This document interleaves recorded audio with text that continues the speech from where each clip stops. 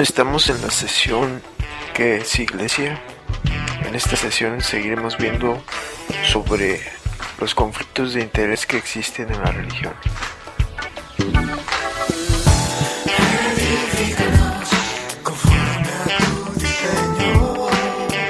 La sesión pasada empezamos a ver sobre esos conflictos de interés que existen en las religiones, en las organizaciones religiosas. Veíamos que cuando se predica desde una base, desde una plataforma, no puede salir de esa plataforma aunque vengan nuevos datos, aunque haya nueva información o aunque haya nueva evidencia. El pertenecer a un sector solamente hace que la gente decida guardar información, esconder información, manipular información. En otras palabras, se tiende a desinformar a causa de ese conflicto que surge por defender intereses propios. Es lo que veíamos la sesión pasada, que conflicto de intereses se da cuando hay una necesidad de guardar, de proteger algunos intereses propios o particulares o de la organización. No se puede dar información que afecte las posiciones de poder o la seguridad de las organizaciones religiosas o de las denominaciones.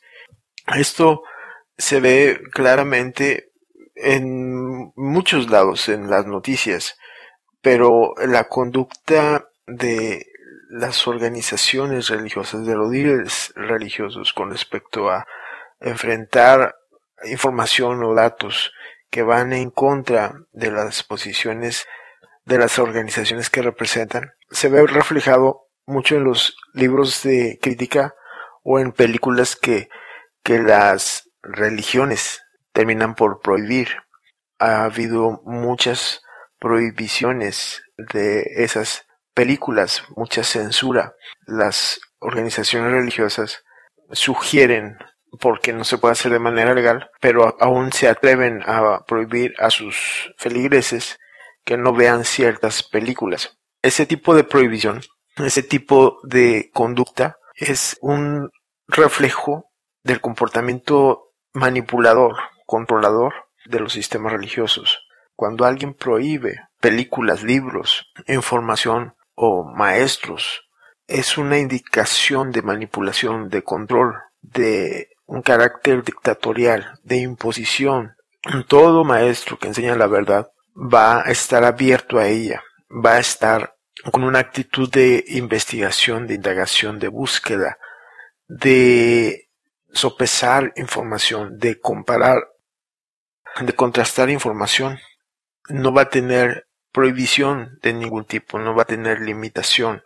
Una de esas películas que recuerdo que hubo un movimiento donde se prohibió porque era mucha herejía, es El Cuerpo, donde la trama era que habían descubierto el cuerpo de Jesús, y de eso va la trama, de se hace una investigación. Pero varias organizaciones religiosas levantaron su voz prohibiendo a sus miembros que la vieran. Pero ni siquiera el tema no era de que finalmente habían encontrado el cuerpo de Jesús. Al final se ve que no era. Bueno, no la cuento para los que quieran verlo.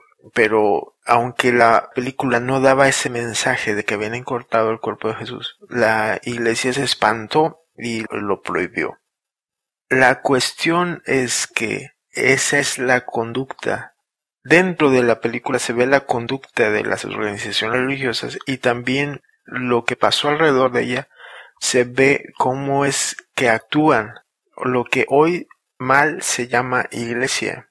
Esa actitud de censurar, de prohibir, de esconder información, de no exponer a la gente a todas las propuestas, a todas las corrientes ideológicas de las que la humanidad se ha beneficiado. Es decir, no nos debemos de asombrar y amedrentar por aquello que la religión llama herejía. porque recordemos que muchas cosas que fueron herejía hoy son parte de la vida del hombre. La religión ha llamado herejía a todo lo que va en contra de sus intereses o de sus posturas, pero hoy lo que antes, hace 200 años, era una herejía, hoy es parte de la vida del hombre, es común para el hombre, como la medicina o la filosofía, o lo que antes era perseguido, los pensadores, los científicos eran perseguidos por la Iglesia llamándolos herejes y brujos, y toda esa invención que hizo la religión contra el avance de la gente pensante hoy se ha acabado, pero el espíritu sigue, ese espíritu si pudiera hacerlo lo seguiría haciendo, y vemos que sigue prohibiendo. De hecho, la gente es infectada por eso. Para muchos padres, en lugar de hacer un desarrollo de sus hijos, en lugar de desarrollar a sus hijos, de formarlos, lo que hacen es prohibirles todo tipo de información, sobre todo la que les dicen en la religión que prohíban, queriendo hacer un bien o creyendo estar haciendo un bien, están coartando el desarrollo de sus hijos. No estoy hablando de que no estemos al pendiente de todas las cosas a las que son expuestas ellos. Los padres debemos de estar al pendiente de todo lo que son expuestos, pero es un estar pendiente para saber las necesidades, para saber en qué punto del desarrollo están, para atender las inquietudes, no para encerrarlos y bloquearlos y cegarlos a realidades, sino para hacer un desarrollo, una formación.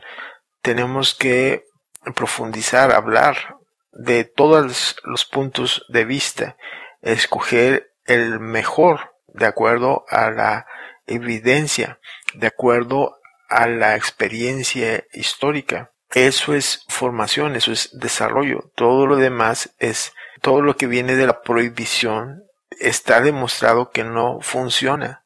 No le ha funcionado a la humanidad en ningún punto lo que es prohibición. El prohibicionismo trae más problemas, desde delincuencia organizada hasta dentro de las familias trae rebeldía. Hace que la gente se rebele contra las prohibiciones, porque la gente es pensante, la gente quiere investigar, quiere saber más allá, y si no se cubre esa información, si es limitada esa información, la gente va a cruzar la línea para saber más. Eso es lo que ha pasado y eso es lo que va a seguir pasando en todo lo que es prohibición. Entonces, los padres, cuando quieren formar, la prohibición no es la adecuada. La prohibición puede funcionar a alguien que no entienda, como a un niño muy pequeño que no entiende de consecuencias, que no entiende el principio de causa y efecto. Pero a alguien que ya entiende cosas como la causa y el efecto, se le tiene que dar todo tipo de información para satisfacer las inquietudes que todos tienen. Eso es desarrollo, eso es formación. La religión quiere hacer un camino corto para que la gente se conduzca bien por medio de la prohibición. La prohibición es el camino más corto, pero no es funcional, no funciona. Eso no desarrolla a nadie. Lo que causa es que todos crucen la línea. El desarrollo tiene que ver con el satisfacer toda la inquietud que vaya surgiendo en la mente de la gente. Y mientras más información haya, más satisfecho ese deseo de, no solamente inquietud, sino ese deseo de conocimiento que el mismo Dios puso en todos los hombres. El hombre tiene esa característica de que quiere saber y quiere saber y quiere saber más. No se la puso nadie más sino el Creador. Entonces las religiones lo que han enseñado mucho es la prohibición, y los seguidores han aprendido a prohibir todo lo que va en contra todo lo que causa conflicto de intereses, todo lo que se opone a las posturas, todo lo que va en contra de lo tienden a prohibir. Esa prohibición, esa censura es porque se afectan los intereses o las posturas que las organizaciones religiosas tienen o que los miembros de las organizaciones religiosas tienen. Y esa forma de reaccionar de la mal llamada Iglesia, de censurar, de prohibir, porque afectan sus intereses, eso mismo se ve, volviendo a la película, se trata de cómo las organizaciones religiosas tienden a ocultar información para que no se altere sus posiciones, sus doctrinas, sus creencias. De eso trata, y de eso trata todas las críticas de ese tipo de películas. No es tanto que se encontró o que se haya, sino esa conducta oscurantista de las organizaciones religiosas. Ese es el carácter de las organizaciones religiosas, que tienden a opacar, a ocultar, a esconder las cosas que puedan ir en contra de sus intereses. Sistemáticamente lo hacen. Es parte del carácter de las organizaciones religiosas. Es sistemático. Lo vemos a nivel organización y también a nivel de familias de creyentes que actúan de la misma manera. Conocemos los casos cuando los padres bien intencionados prohíben libros, películas, conferencias a sus hijos.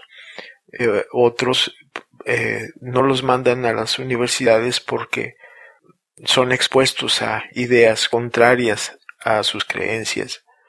Otros que los mandan a las universidades pero bien adoctrinados en contra de todas las filosofías que se dan en las escuelas, en las universidades, creyendo que se hace un bien, se hace un mal. El mejor bien que podemos hacer a nuestros hijos y a la humanidad es hacerlos pensantes, hacerlos que sopesen toda la información, hacerlos tan fuertes que no caigan en un sector, hacerlos ciudadanos del globo, del mundo, o ciudadanos del universo, o ciudadanos, como dice la escritura, de lo alto, haciendo referencia a los conceptos más elevados, a los conceptos que radican en el ámbito espiritual o en el cielo, de donde toma alimento la humanidad, de lo que Jesús dijo: no solo de pan vivirá el hombre, sino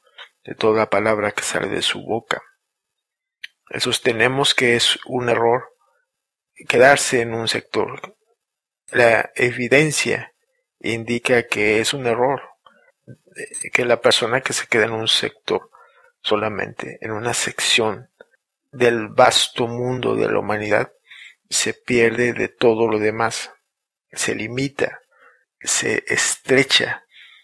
Los que son realmente beneficiados son los que no tienen límites a causa de sus entendimientos.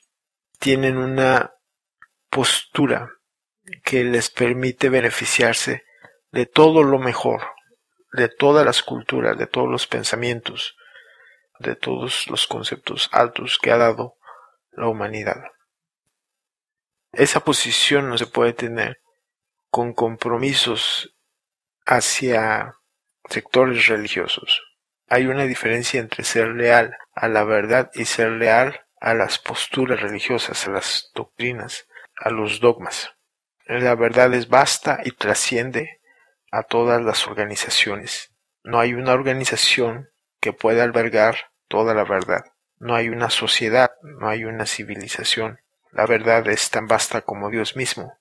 Entonces he visto gente que tiene mucho que aportar a la humanidad, pero que han sido tachados, condenados por la mal llamada Iglesia. ¿Y por qué los condenan? Porque hablan en contra de sus intereses. No hablan en contra del verdadero Dios, hablan en contra de la corrupción que existe en las organizaciones religiosas, y eso es tachado como herejía. ¿Por qué? Por el conflicto de intereses, porque es denunciado toda esa corrupción de la que han participado por generaciones todo lo que es la religión, y cualquiera que lo apunte lo matan. Eso mismo está en la escritura. Mataban a los profetas. ¿Por qué? Porque estos veían la impureza de la religión y los mataban. Así en tiempos pasados, siglos pasados, mataban físicamente a las personas, pero ahora los siguen matando, descalificándolos o tachándolos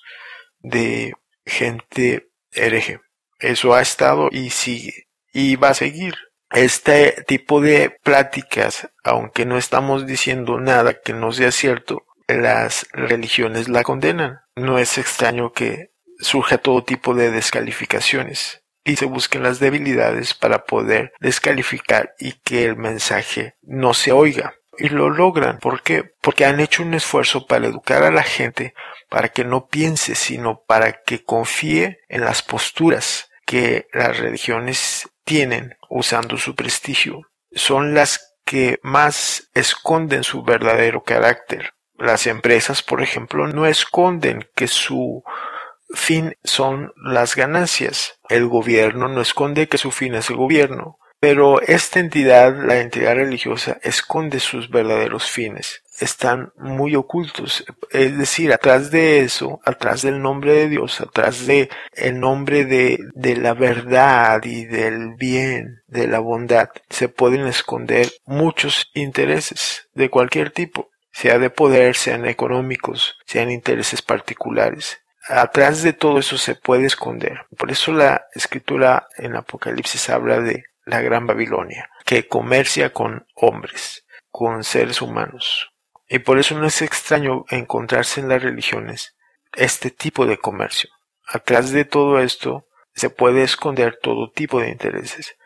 Y cuando surge evidencia que va en contra, el carácter es de prohibición, de condenación, creyendo que es lo que debe de hacerse y convenciendo a la gente que es lo que debe de hacerse, se atropella lo que podría ser muy valioso para la humanidad. Jesús describió el carácter de la religión diciendo, va a haber momentos, va a llegar el tiempo en que creyendo que estos hacen una obra de Dios, los van a matar.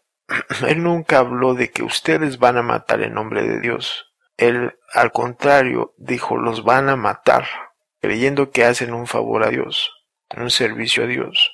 El verdadero mensaje de Dios es habilitar al hombre, es empoderarlo, es llenarlo de poder, no llenarlo de prohibiciones, de limitarlo, de esconderle información, de tratarlo como a un niño pequeño que no se le puede dar todo. La formación tiene que ver con habilitarlo, con acercarle todo tipo de recursos y que formen sus propias conclusiones, pero a base de la multitud de consejeros, como dice la escritura, ahí está la sabiduría en la multitud de consejeros. No unos cuantos, no un consejero, no dos, sino una multitud de consejeros. De esa multitud va a salir la sabiduría.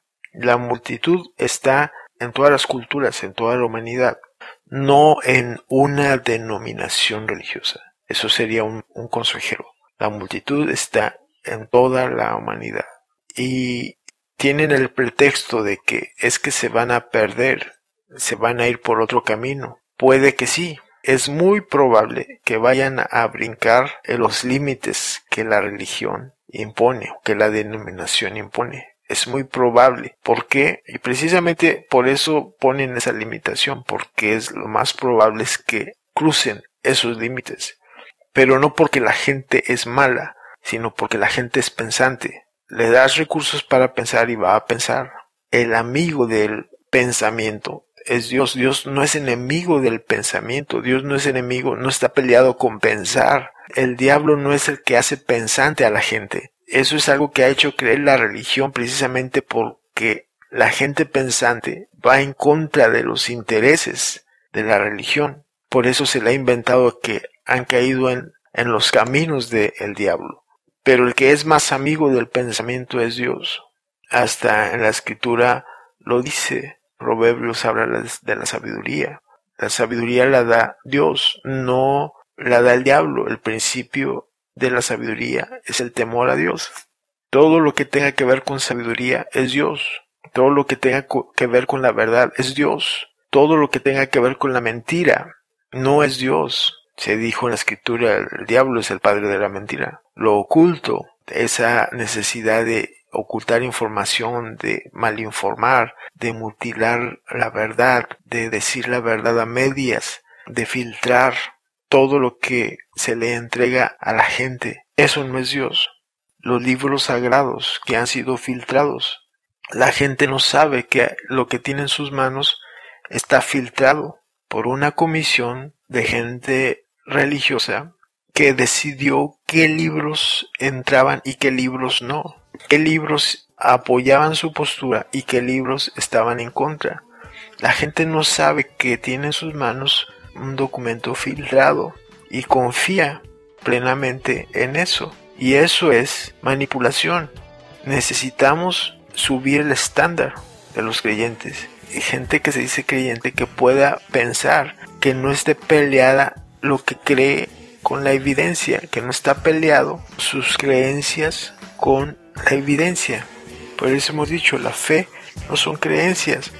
Las creencias pueden proceder de la fe, pero la fe es la visión, la óptica de las realidades invisibles. Y esas realidades invisibles nunca se van a pelear con la evidencia. Van a ir de la mano. La fe va a ir de la mano de la razón.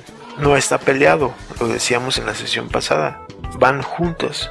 Ese pleito lo ha inventado la religión, porque la razón muchas veces va en contra de los intereses de la religión. Y ha inventado que la razón entonces debe de ser condenada.